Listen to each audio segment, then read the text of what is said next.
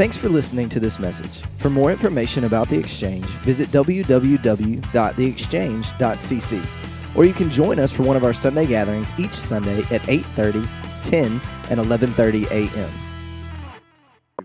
Well, today we're going to be in part 2 of our series that we're calling Grateful. Grateful. So if you've got a copy of Scripture, go with me. Philippians chapter 4 is where we're going to be today. Philippians 4 in the New Testament. I'd love for you to go there. If you have a hard or digital copy of Scripture, just allows you to track and see the power of God's Word. We'll also put some verses on the screen behind me for you to follow along with where we're going to be. Last week, if you're with us, we kicked off our series, and we all agreed that we now live in a culture where complaining is rampant, okay? Complaining is everywhere. And I'm so confident in what God did last week that none of you who were here woke up as Mr. Grumpy Pants for 7 straight days. Is that accurate? Okay, I'm not seeing agreement from some spouses in the room. They're like, nope, he still did. Okay, man, God's growing this in us. Okay, but we live in a culture now where complaining is rampant. It comes from everyone. We said last week it comes from everywhere, and we'll complain about just about everything. It is true. It's a reality.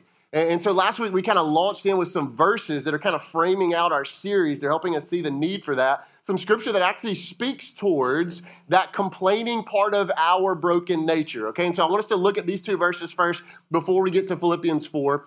Here's what Paul writes, Philippians 2 verse 14. Don't miss the beginning of it.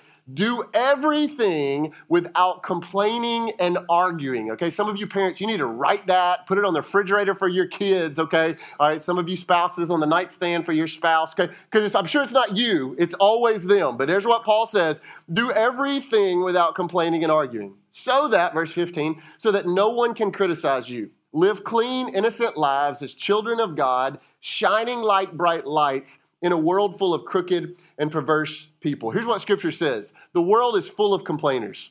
Complaining comes so easy. We don't have to think about it. It just flows out of us. So he says, so choose to live a grateful life rather than a complaining life, because when you do, it allows you to be a clear representative of Jesus in the world. That's what it says. It says, a grateful life shines like a bright light in a very dark world. And so in November, in a month where we think about a holiday where we are supposed to be grateful, the calendar tells us that's what you do on that day, right? We named the day that, Thanksgiving. Man, we're challenging ourselves in a whole different way to go, what if it's not just a calendar supposed to response of our life? But what if we begin to literally choose lives that are full of gratitude, lives that are grateful in our response? And so today, here's where I want to go. I want to talk about the power of living grateful in the middle of the trials of life. The power of being grateful in the middle of the trials of life. Because let's be honest today, okay? It is really easy when life is good to be grateful, okay? Can I just get a nod? Let me know you're awake, you're in agreement, okay? Like, man, when life's good, okay? Job's steady, marriage is at a good place, relationships are healthy, kids are behaving, parents aren't on your nerves, finances are decent, okay? Oh, man, it's easy to live grateful at that point. But let's be real. Life doesn't always go that way. It doesn't. Man, life happens, and life gets to difficult, broken, hard seasons. And we've all found ourselves in a difficult season of life. And maybe chances are for you, you're in that right now. Maybe your marriage right now is at an all-time low. And perhaps you're battling some kind of health diagnosis or issue that you quite honestly never thought you'd have to face. Or there's division between you and your parents or you and your kids because of an issue that you never thought, would be reconciled, and maybe it's still not reconciled. Maybe finances are struggling right now, and that's causing so much tension in your life and your relationship and your family, at your business. You see, life can hand us some really sour, difficult places, and in those moments, let's be real, it's hard to choose to be grateful. So today what I want us to do is I want us to look at a passage of Scripture that speaks truth to us in those difficult places and says, here's how you can choose grateful lives in a difficult place. In Philippians 4, Paul's writing from one of the most difficult to write from places, right? From a prison cell in Rome, because he's been put in prison because of his faith. And in that, he writes a letter, 4-chapter letter, to the people at Philippi, believers at Philippi, and he says, hey, here's how I'm choosing gratitude. Here's how I'm choosing to be thankful in the midst of this prison place of my life. What I know is, man, for some of us, we get to that prison place of life. It's a dark, lonely, eerie place. And maybe you're there today. Maybe you just walked out of that season, or maybe that season's coming. You don't even know it. So today I want us to, man, see the model, the example that Paul gives us and the truth that he lays out for us in the middle of those seasons. So we'll read our whole passage together, verses 4 through 8 of Philippians 4, and then we'll come back and highlight some different truth that I believe will apply to our lives. Verse 4, Paul writes this. He says, "Rejoice in the Lord always. I will say it again, rejoice. Let your gentleness be evident to all. The Lord is near. Do not be anxious about anything, but in every situation, by prayer and petition, with thanksgiving, present your requests to God." Verse 7, "And the peace of God, which transcends all understanding, will guard your hearts and minds in Christ Jesus." Verse 8, "Finally, brothers and sisters, whatever is true, whatever is noble, whatever is right, whatever is pure, whatever is lovely, whatever is admirable, if anything is excellent or praiseworthy, think about such things." Now, in those verses, I believe Paul he points out some truths for us on how we can choose and be grateful in the middle of the trials of our life. And so today, if you're taking notes, here's the first truth that Paul points out is, we'll say it this way: rejoice in the goodness of God. Rejoice in the goodness of God. Now, the word rejoice is a powerful word, probably not a word that you use on your typical Monday. You don't just show up to the office and start throwing rejoice around, okay? It's not in our normal vocabulary, but there's some power in this word. Now, the definition here, the command is a lifestyle that overflows with joy because of an active choice of our will, whether we're confronted with joyful or adverse circumstances. Or we could just summarize it very simply to say this: rejoice means to live with intentional, consistent joy. Okay, all of those words matter. To live with intentional, consistent joy. 7 different times in just the 4 quick chapters of Philippians, Paul uses that command. He says, rejoice, choose joy, rejoice, over and over, 7 different times, because he knew the power of that. Now, it's essential that we notice the prefix that Paul uses here, okay? How many of you remember English class and prefix? Okay, for some of you, that's been a minute, all right, a hot minute, all right? But Paul uses a prefix. It's the beginning of the word that he uses here, and he uses the prefix re. Now, these 2 simple letters bring a lot of clarity to this command and how we should live it out, okay? So the prefix re, I want to look at 2 different angles, 2 different definitions and meanings that it can bring. First, it means to indicate withdrawal or backward motion. I like to say it this way. Re means to draw power from something that came before, right? Something that happened before. Re, okay? And here's where that begins to apply to you, all right? Man, if you're in the room today or even watching online and you go, man, I'm a Christian. I'm a follower of Jesus, all right? Then here's what I know about your life, all right? There was a moment of original joy in your life. There was a joy in your salvation. And maybe even right now, like you can remember that moment when you were in a worship gathering, or you were talking to a friend or a parent or a spiritual mentor, or maybe you were just in a really desperate, low place of life, and in that, God opened your eyes to your need for Jesus. Right? And there was a joy of salvation that happened in that. And you can remember that almost tangibly. And then for some of you, maybe you remember that day where you took that spiritual next step of baptism, as some will do next week. And you declared that Jesus has changed me inwardly, and so I'm demonstrating that outwardly. And there was what? There was great joy on that day. There was celebration and joy. And then, man, you can remember even that first season, the first few weeks or months or season after you became a new creation in Christ, and then you got up and you're like, man, I'm going to work as a follower of Jesus today. I'm going to be a parent. I'm going to be a student as a new creation in Christ. There was great joy for you. But here's what I know. You've lived life since then. And chances are you've allowed the noise of the world, the pull of our flesh, to maybe fade some of that original joy. And so here's the command from Philippians to you today, is a call to rejoice, to return to the joy, the original joy of your salvation. The psalmist prayed that same thing. Psalm 51, verse 12, here's what the psalmist prays. He says, restore to me, bring back to me, restore to me the joy of your salvation, and God, grant me a willing spirit to sustain me. For some of you today, in the middle of the trial, the prison moment of whatever life has handed you, the calling, if you're going to choose gratitude, is to rejoice in the joy of your salvation, that God granted his grace to you maybe months ago, maybe years ago, for some of you decades ago, that you would return to that original joy, that you would rejoice. Now, as we think about rejoicing in the goodness of God, choosing gratitude and trial, I want to be very clear to lay this out.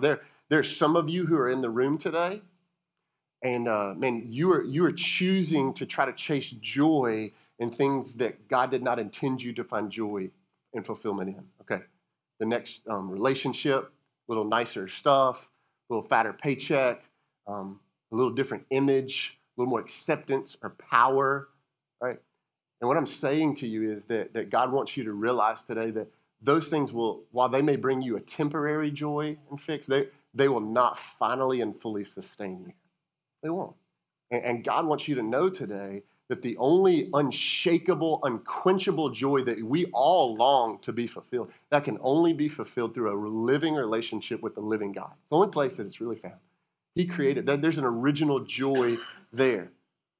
And so as you think about that, if you're living life apart from Christ, you cannot rejoice because there was no original joy, okay? You got to have something to return back to. It has to be there before you can rejoice in it. And so means to draw from something before, but there's a second definition that I think is equally important. And here's what we'll say also. Also means to continually, keyword, return to something. Right? What do we use? We use the word repeat a lot. And that means to do something, over and over and over again, kind of like your small children do. And it's like, okay, that's enough. All right, stop repeating that. But Paul here is calling us to a continual repeating. He's saying one of the ways that you choose gratefulness in the middle of the trials is to repeatedly return over and over and over to the goodness of God. Here's how the Message translation words verse 4. I love it. There's no clear way to say it. Philippians 4:4 in the Message says, celebrate God all day, every day. I mean, revel in him. I love that. Man, what a clear picture.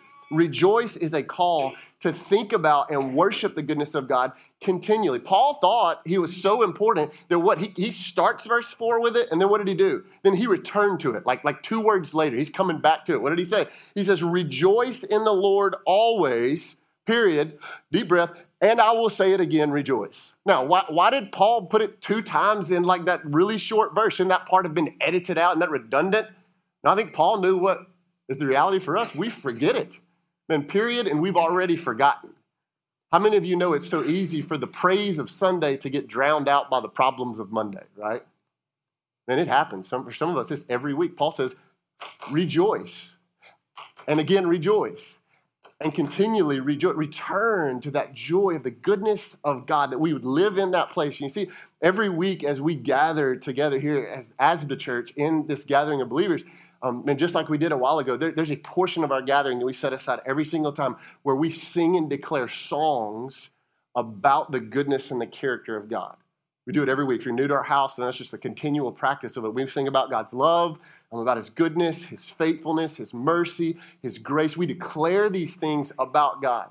And maybe for some of you, if you were real honest, like you wouldn't say it out loud, but if you're real honest kind of internally, you're like, I don't really love the singing part.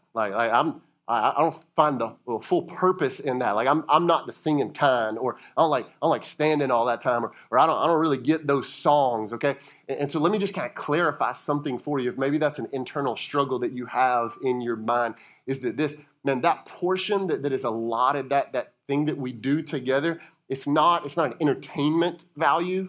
Okay, there's not a production that we put on for you. It's not like a time filler. Hey, we got to figure out how to take up an hour, so why don't you guys sing for a portion of that so that I don't have to talk as long. No, here's what that is. That moment is a refocusing. It is a reminder, or we could say a rejoicing in the goodness of God. Because here's what I know, man, we walked in from hundreds of different places this week, right? It's all different things going on in our world. And for many of us, like we walked in with the weight of life sitting right here. And so may we use that portion obediently from Scripture to go, I'm getting my mind off of right here, and I'm lifting it so that I can rejoice in the goodness and the character of God. You see, there's great purpose in that. We forget, therefore, we have to continually rejoice. It's not a one-time, it's a return to that. And so rejoice gives us the command to draw from the original joy of something. And it also says, hey, continually return to that. Now, there's one final thing about this word rejoice that we can't miss, and this command is this, that rejoicing must be shown and demonstrated. It must be shown that rejoicing in its greatest form is not quiet, inward, solemn response. Okay, there's a place for that. But Paul here is saying, no, great rejoicing. I was at a football game this past Friday night. It was cold. Man, the stands were packed, though. All right, we were locked in, and it would be very accurate to say that when the team scored a touchdown, the fans for that particular side rejoiced. Okay, they rejoice. Here's how I know that to be true, because they showed it. All right, in that moment, like they went from here, sitting on their hands, freezing cold, to here. All right, and acting like a fool. They were clapping, they were cheering, hugging people they didn't even know. Okay, just because they're wearing the same color, like they're high-fiving the guy 3 rows behind them, don't even know his name, but like they're in the middle of this rejoicing together. What would have been really weird is if the guy would have crossed the goal line with the ball and folks would have just stood and just went, it's good, it's good. Do it again, okay? Why? Because rejoicing is seen, it is demonstrated. So let me ask you this. When is the last time you truly rejoiced in the goodness of God? When was that? You truly rejoiced in the goodness. And listen, I don't mean you mumbled some songs in the worship gathering because, well, everybody else is singing, so I don't want to look like a Fruit Loop, okay? I don't mean like, hey, you clapped your hands, incredibly offbeat, but like you clapped your hands because the worship pastor said, okay, let's put our hands together. I'm talking about when is the last time that the goodness of God, the joy of God in your life moved you to a visible response of joy? Here's what I'll say. For some of you, the most powerful thing that you could do, the next step for you out of today's message to bring gratefulness in the trial of your life is to practice this right here, to practice rejoicing in the goodness of God. And that may look like a lot of different things. For some of you, it may look like on the way to school, on the way to work tomorrow.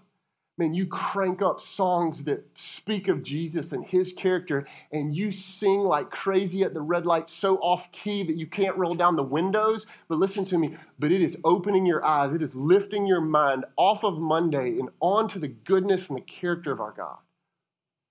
And for some of you, man, it could look like getting alone in your closet, in your bedroom, at your house, and going to YouTube and finding the worship music that you can find, cranking that bad boy up, and you singing and dancing, I did say that, in response to the goodness of God in your life.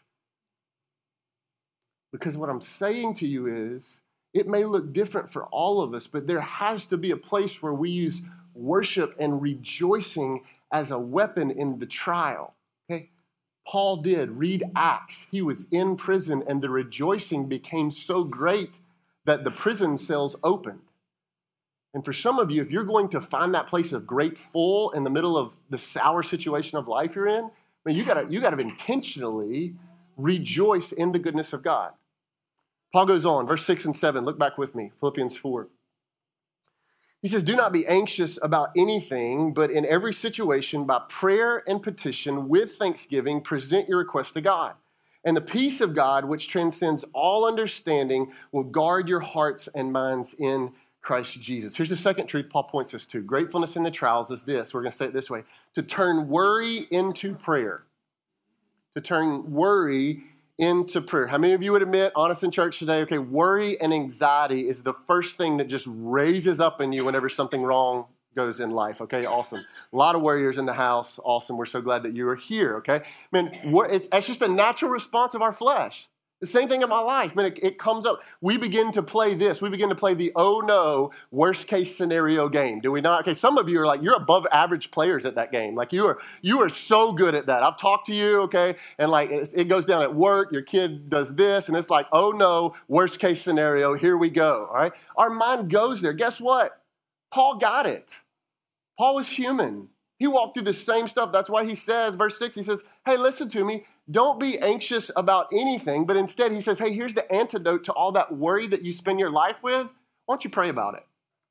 Why don't you pray about it? He says, In every situation, prayer should be the first option. He says everything is the proper subject of prayer. Well, I'm not really sure what I should pray about. Paul says everything. That pretty much everything. In other words, there are no areas of your life that are not a concern to God. For so long, you thought that only you knew about that situation that's going on with your kid. And God says, no, I'm locked into it.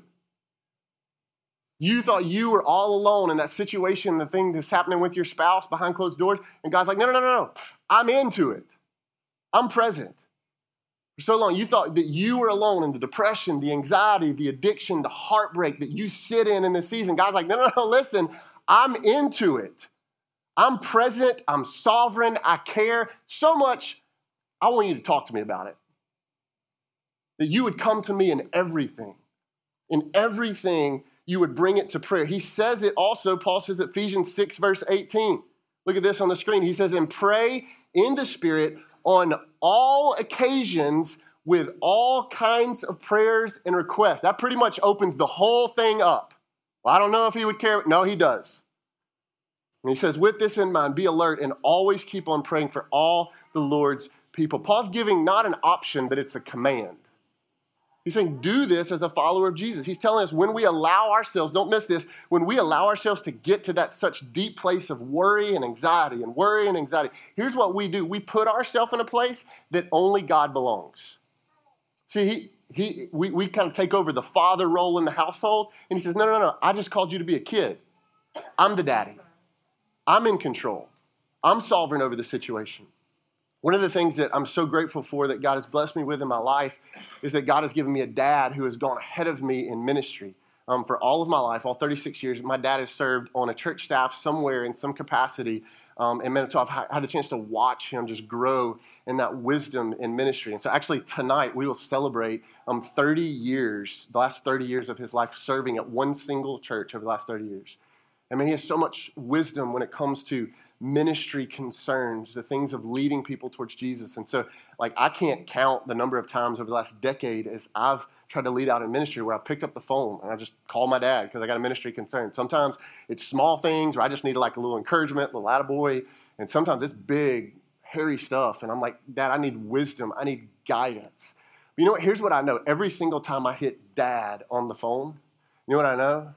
He's going to answer. You know why? Because he cares every time. And Scripture says your dad does too.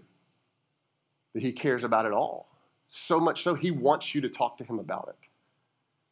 He doesn't want you to keep it in. I'll figure it out. I'm man enough. I can do it. He says, no, every situation that you would bring to me in prayer. And when you do, you know what happens? The intimacy grows deeper every time. The trust goes deeper every time. And then Scripture says this, not only does the intimacy and trust grow, but watch this. There's an amazing benefit and blessing that is given to your life. You probably missed it. Look back at verse 7, Philippians 4. Here's what it says. And the peace of God, which transcends all understanding, will guard your hearts and minds in Christ Jesus. Scripture says when you learn to turn your worry into prayer, okay, in the middle of the trials of life, God will give you a peace that is greater than what you can comprehend. That's what Paul says. Now listen, God's peace isn't just like this outer physical protection, but there is an inward, deeper spiritual protection of your heart and mind. It's not a psychological state. It's not like, found the best meme on Facebook today, that's going to help me think better through the day. Okay, for some of us, that's where we're living. No, Paul says, no, there's a deeper peace that surpasses all understanding, and it is based on who we are in Christ, on what he has done for us, and our continual relationship with him. He says it's there. Isaiah 26:3. Look at the Old Testament. It says, you will keep in perfect peace, who? Those whose minds are steadfast, because they trust in you. They lean into you. How many of you would admit, okay, be honest, how many of you admit when you were little, you were just a little bit weather scared? Whenever there's bad weather, okay, you got a little freaked out, okay, awesome. Some of you lying in the room, you're like, no, I wasn't. Yes, you were. Yeah, you were. You were. Okay, I was there, all right, I was there sometimes. I didn't have it real bad, But it would happen. In my parents' house, I remember they had what was called a weather radio. Okay, anybody know what a weather radio is? I'm not talking about cell phone, weather channel app, flash flood. That's not what I'm talking about. There was no phones that were smarter than us at that point, all right? It was a radio, like a literal radio. It didn't play like your favorite songs, but it just sat in the bedroom. And I remember the day my dad brought it home, he programmed it so all the surrounding counties, anytime bad weather moved in, like it would go off and it would go like, hey, here's what's happening. And so I'll never forget that tone, man. Like we could be anywhere in the house, and all of a sudden a little alarm goes off. Beep,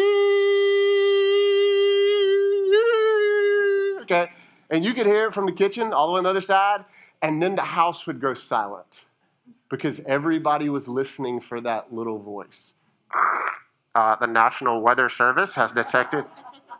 Some of you, you had that same radio, didn't you? The same guy, he was on yours too, right?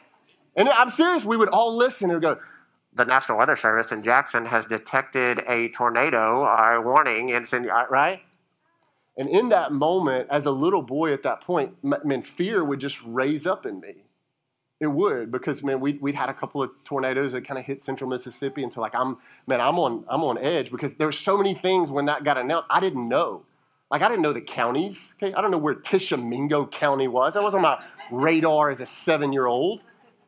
I didn't know the county, so I didn't know how close it was to us. I couldn't ever remember the difference in watch and warning, watch, warning. All I knew is that one of them meant that the tornado was on the ground and we were taking the pillows to the hall bathtub because it was coming. And here's what I'm saying, that whenever I heard that weather alert on my own, fear just automatically, it would raise up in me because I don't know. And my immediate reaction every time, as soon as the guy stopped talking, I went to try to find where my dad was in the house. And I go, hey, what did that mean? And every time my dad would begin to explain, he would say, no, listen, that's not anywhere near us. That's going north, it's going south, we're good. Or he would say, no, it's coming this way, but it's not that severe.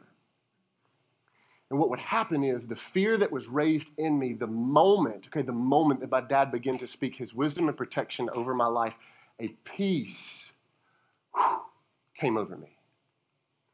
And so here's what I would ask you. What do you need to talk to your daddy about? You have a heavenly Father he is in control.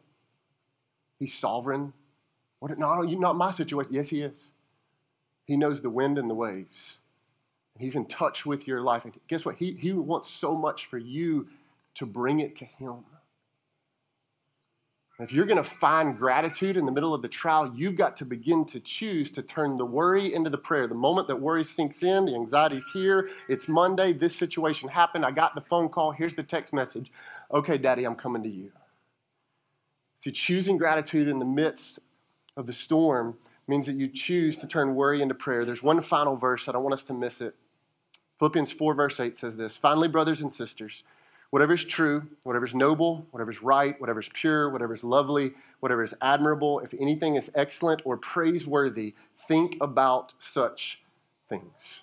Here's the final truth Paul leads us in. How to be grateful in the trials, we'll say it this way, is to learn to filter your mind. Learn to filter your mind. The first place that the enemy attacks us in the trials is your mind. It is. Okay? Verse 6 said it. We just talked about worry, right? Where does that start? Worry, anxiety? Here. Right? Verse 8, he's just reinforcing that. He's going, it starts there. The mind is an incredibly powerful place. I love the old author Mark Twain. He once said it this way. Listen to it. He says, what a wee little part of a person's life are his actions and his words. His real life is led in his head and is known by no one but himself. Oh, what a true statement. Man, what we allow to occupy our minds will sooner rather than later become our actions and our words. The mind is the spiritual battleground on the road to being grateful. And Paul wrote about it multiple times, not just in Philippians. He's like, man, you got to win the war of the mind. Romans 12:2, he says it this way. Do not conform to the pattern of this world. That's easy. But be transformed by the renewing of your what? Your mind. Then you'll be able to test and approve what God's will is, his good, pleasing, and perfect will. 2 Corinthians 10:5, he says it again. We demolish arguments, every pretension that sets itself up against the knowledge of God, and here's the war, and we take captive every thought, every part of our mind to make it obedient to Christ. The path to being grateful begins in your mind. And that's why Paul in verse 8, he gives us this list, this filter to filter our mind through. Did you see it? He says what you think about, what you dwell on should be whatever is true and noble and right and pure and lovely and admirable. So let me ask you, how much of your day, how many of your thoughts in a day are filtered through that filter? How many of them are defined by that kind of thinking? Chances are it's a struggle, right? Because we live in a negative, complaining, broken, sinful world that doesn't just produce thoughts that are true and noble and right and lovely and pure and admirable. So how do we do that? Well, it's part of the purpose of this series. That's why last week, if you were with us, we kicked off a very simple, incredibly practical thing just called 25 Days to Grateful.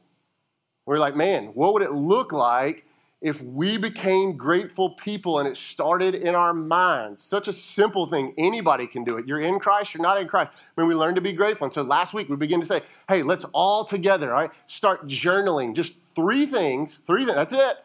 Every day between now and Thanksgiving, Thursday, November 28th, on 25 Days to Grateful. 3 things, 25 days, 75 things that we can go, man, I'm grateful. Man, I'm grateful. Because we saw this fact, this truth last week, that our minds can literally be rewired. Our brain can be rewired and reshaped, okay, to think differently, to see the world differently with a practice or discipline that's walked out for around 30 days. So we're like, woo, leverage that into gratitude. If we want to be this grateful people, let's do this thing.